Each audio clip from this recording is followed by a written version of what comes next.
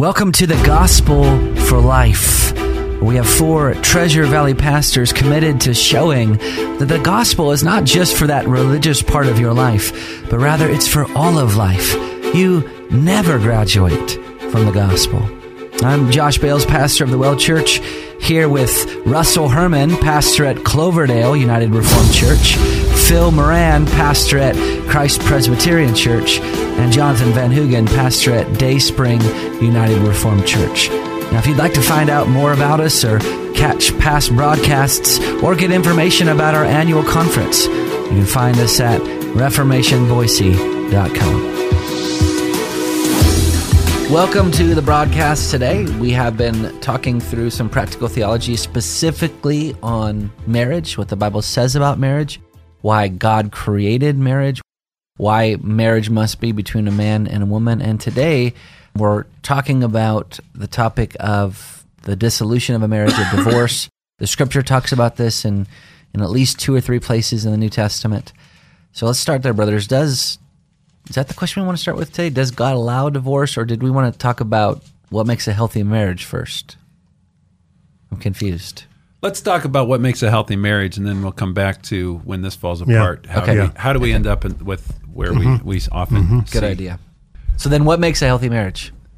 I would start by saying that when you are in a dating relationship, courting, showing interest in somebody of the opposite gender, for somebody that you want to spend a lifetime together, I would say foundationally you should be entering that relationship with your eyes wide open and with other people involved in the relationship. So that oftentimes they say love is blind, but in that courting time period, dating time period, however you want to say it, you need to have your eyes open, noticing things, noticing how they interact with people, noticing how they interact with, if you're a male, how does the person you're dating interact with her brothers? How does she interact with her dad? How does she interact with people of the opposite gender? And the same would be true if it's opposite. And I think you want to be involved in a relationship where you're not isolated, but you're doing things with other people so that there are other eyes and other voices that you can hear. And really what I would say is you're developing a friendship more than you're developing a romantic relationship. There's a friendship involved that also has as one of its components a romantic element to it. And I think what happens is so often too many people confuse romantic notions for true substance of what love is. And what I would say is that you continue to use the 1 Corinthians 13 test in your relationship. Do I see these traits of love in them? Are they patient? Are they kind? Are they long-suffering? Are they those that are gentle? Are they those that protect and keep? And just continue to work through 1 Corinthians 13 and say, not in a perfect way, because there's not going to be a perfect person that can fulfill 1 Corinthians 13 other than Jesus Christ. But do you see evidence of it? Not just with you, but in how they interact with other people as well. Yeah. So that would be my first advice. I'll let these guys jump in at that. Yeah, and very obviously, and what, I want to say a hearty amen to all of that, Russ. And very obviously, for believers, for someone who knows Jesus Christ as Lord and Savior, you want to choose a mate who is also a Christian. As Paul says, very, very frequently quoted commandment of the Apostle Paul: do not be unequally yoked. And in the Old Testament warns against taking as a wife or a husband somebody who's an idolater. In other words, somebody who's outside of, in that context, outside of Israel. In the Christian context, to marry outside the faith is extremely unwise. Because and forbidden. And unbiblical, and unbiblical. And is a formula for unhappiness. So I actually think that the gospel, so this show is called The Gospel for Life. And I would argue that the explicit gospel is the most foundational thing for a good marriage. Not just that both spouses are Christians, that's a given in what I'm saying. But Jesus gave this great story to Simon, one of the Pharisees that he went and had dinner with. Actually, it wasn't a story. It was a real-life event. The woman comes in. She washes Jesus' feet. She anoints his head. And what Jesus said to Simon was, "You did not anoint my head with oil, but she has anointed my feet with ointment. Therefore, I tell you, her sins, which are many, are forgiven, for she loved much. But he who is forgiven little loves little." The scripture is very clear that love is what binds everything together in perfect harmony. That's Colossians 3:14. So love binds not only the church together, but it binds married couples together. But what Jesus is saying here in Luke 7 is that your proportion of love is directly equal to how much you think that you're forgiven. So if you think that you're forgiven very little, you're going to love very little. Yeah.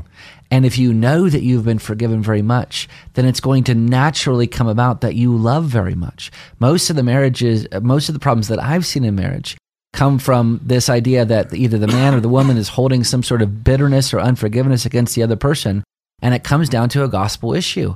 They see that their spouse's sins are greater sins than their own sins, and so they hold them in contempt. Mm-hmm. And if I can just circle back real quickly to talk about what Phil said about marrying somebody, you don't marry somebody where you're going to be unequally yoked. I don't think that is just the baseline, are they a Christian or not? I think the more we're in agreement with our future spouse, the easier a marriage relationship is going to be. Mm-hmm. You hear this talk about opposites attract.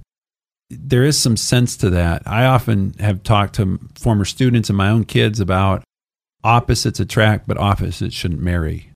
In the fact that you can be opposite in temperament or personality, but you should be in agreement on the major issues of your life. So about finances, about even politics, about primarily about your religious convictions. Right. So if you have a set of religious convictions, your future spouse should almost entirely agree on those set of religious convictions. Right. So, I mean, I get it. The baseline is, the bottom, very minimal. Christians should marry Christians. But I'm saying if you're on one end of the theological spectrum and somebody's on the other end of the theological spectrum and you decide to get married, I'm guaranteeing you, I'm not suggesting it might happen, I am guaranteeing you, conflict, and huge conflict is coming. Yeah. Right. Because you're going to more than likely have children and you're going to have to instruct and teach them. And if you come from opposite ends of the theological perspective, who gets to teach your children? Yeah.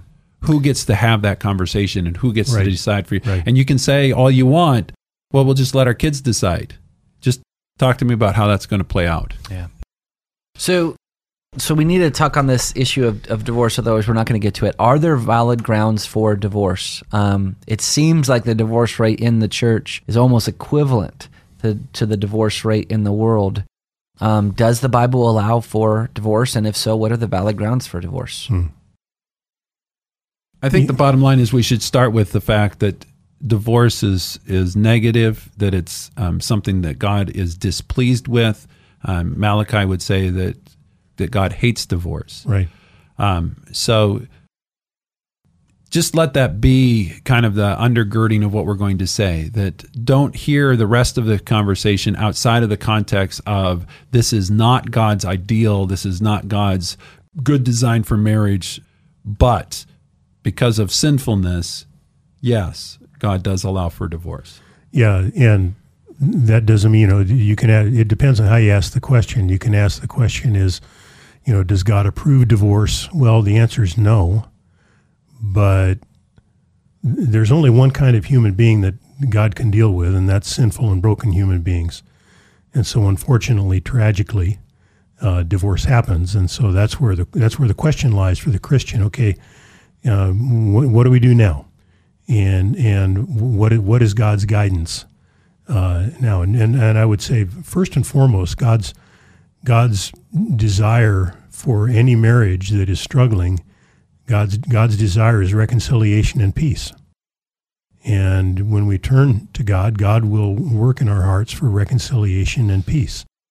But obviously, there are marriages where, because of our human frailty, and the way Jesus put it, because of your hardness of heart. And he was speaking to all of us. All of us, to one extent or another, have hard hearts. Yeah, Jesus said Moses allowed divorce because of your hardness of heart. And what he was acknowledging there, the Old Testament does make provision for divorce. Jesus also made provision for divorce. We can talk about that in greater detail. But brothers and sisters, let's urge one another on in our marriages and encourage reconciliation and peace. Every marriage is going to go through tough patches, and every marriage is going to have times when you're probably going to be ready to throw up your hands and say, "I've had it. I can't." Well, if that hasn't happened, you haven't been married long enough. You haven't been married long enough. That's right. Yeah.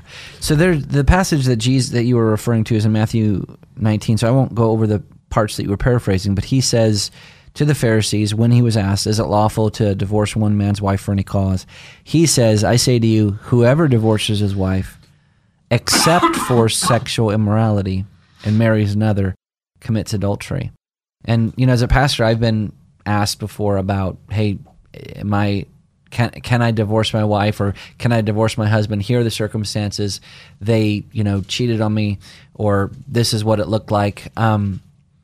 My first gut reaction is can there be reconciliation? Can there be forgiveness? But brothers, the Scripture seems to me to not bind that person's conscience at that point who has had their spouse be unfaithful to them. So that God is allowing them to get divorced so this is how I'd say it, they're not sinning if they get a divorce when their spouse cheats on them. Do you agree with that, disagree with that? Even though it might not be the most ideal, agree, disagree? Yeah, I would agree with that statement based on the teaching of Jesus, although I would say still that there can be forgiveness and reconciliation. And obviously that's not going to happen in every situation, but that's for believers and for the church. In the context of Christian marriage, that's going to be our first desire. But you're right, the conscience isn't bound because Jesus said specifically when there is unfaithfulness, when there is adultery, that is a legitimate ground for divorce. And I think we have to understand that what has happened with sexual unfaithfulness, adultery, is you have broken one of the most sacred covenant bonds. And so it is a sin like other sins, but it is also a sin unlike other sins. The most intimate relationship, the strongest connection between any relationship is the sexual union between a husband and a wife. And Paul will say that you're becoming one. And so what you've done is you've taken such a sacred covenantal union, and you have broken that to engage in a union with somebody else that's not your spouse, where it's now not appropriate to become one with. And so that's why the betrayal is so deep, and reconciliation is so hard. We're going to continue this conversation tomorrow, but that's also why sometimes it's very difficult to seek full restitution to the relationship, because the betrayal was so deep. Mm-hmm. But we'll get into that tomorrow. Well, you've been listening to The Gospel for Life. We'll see you next time.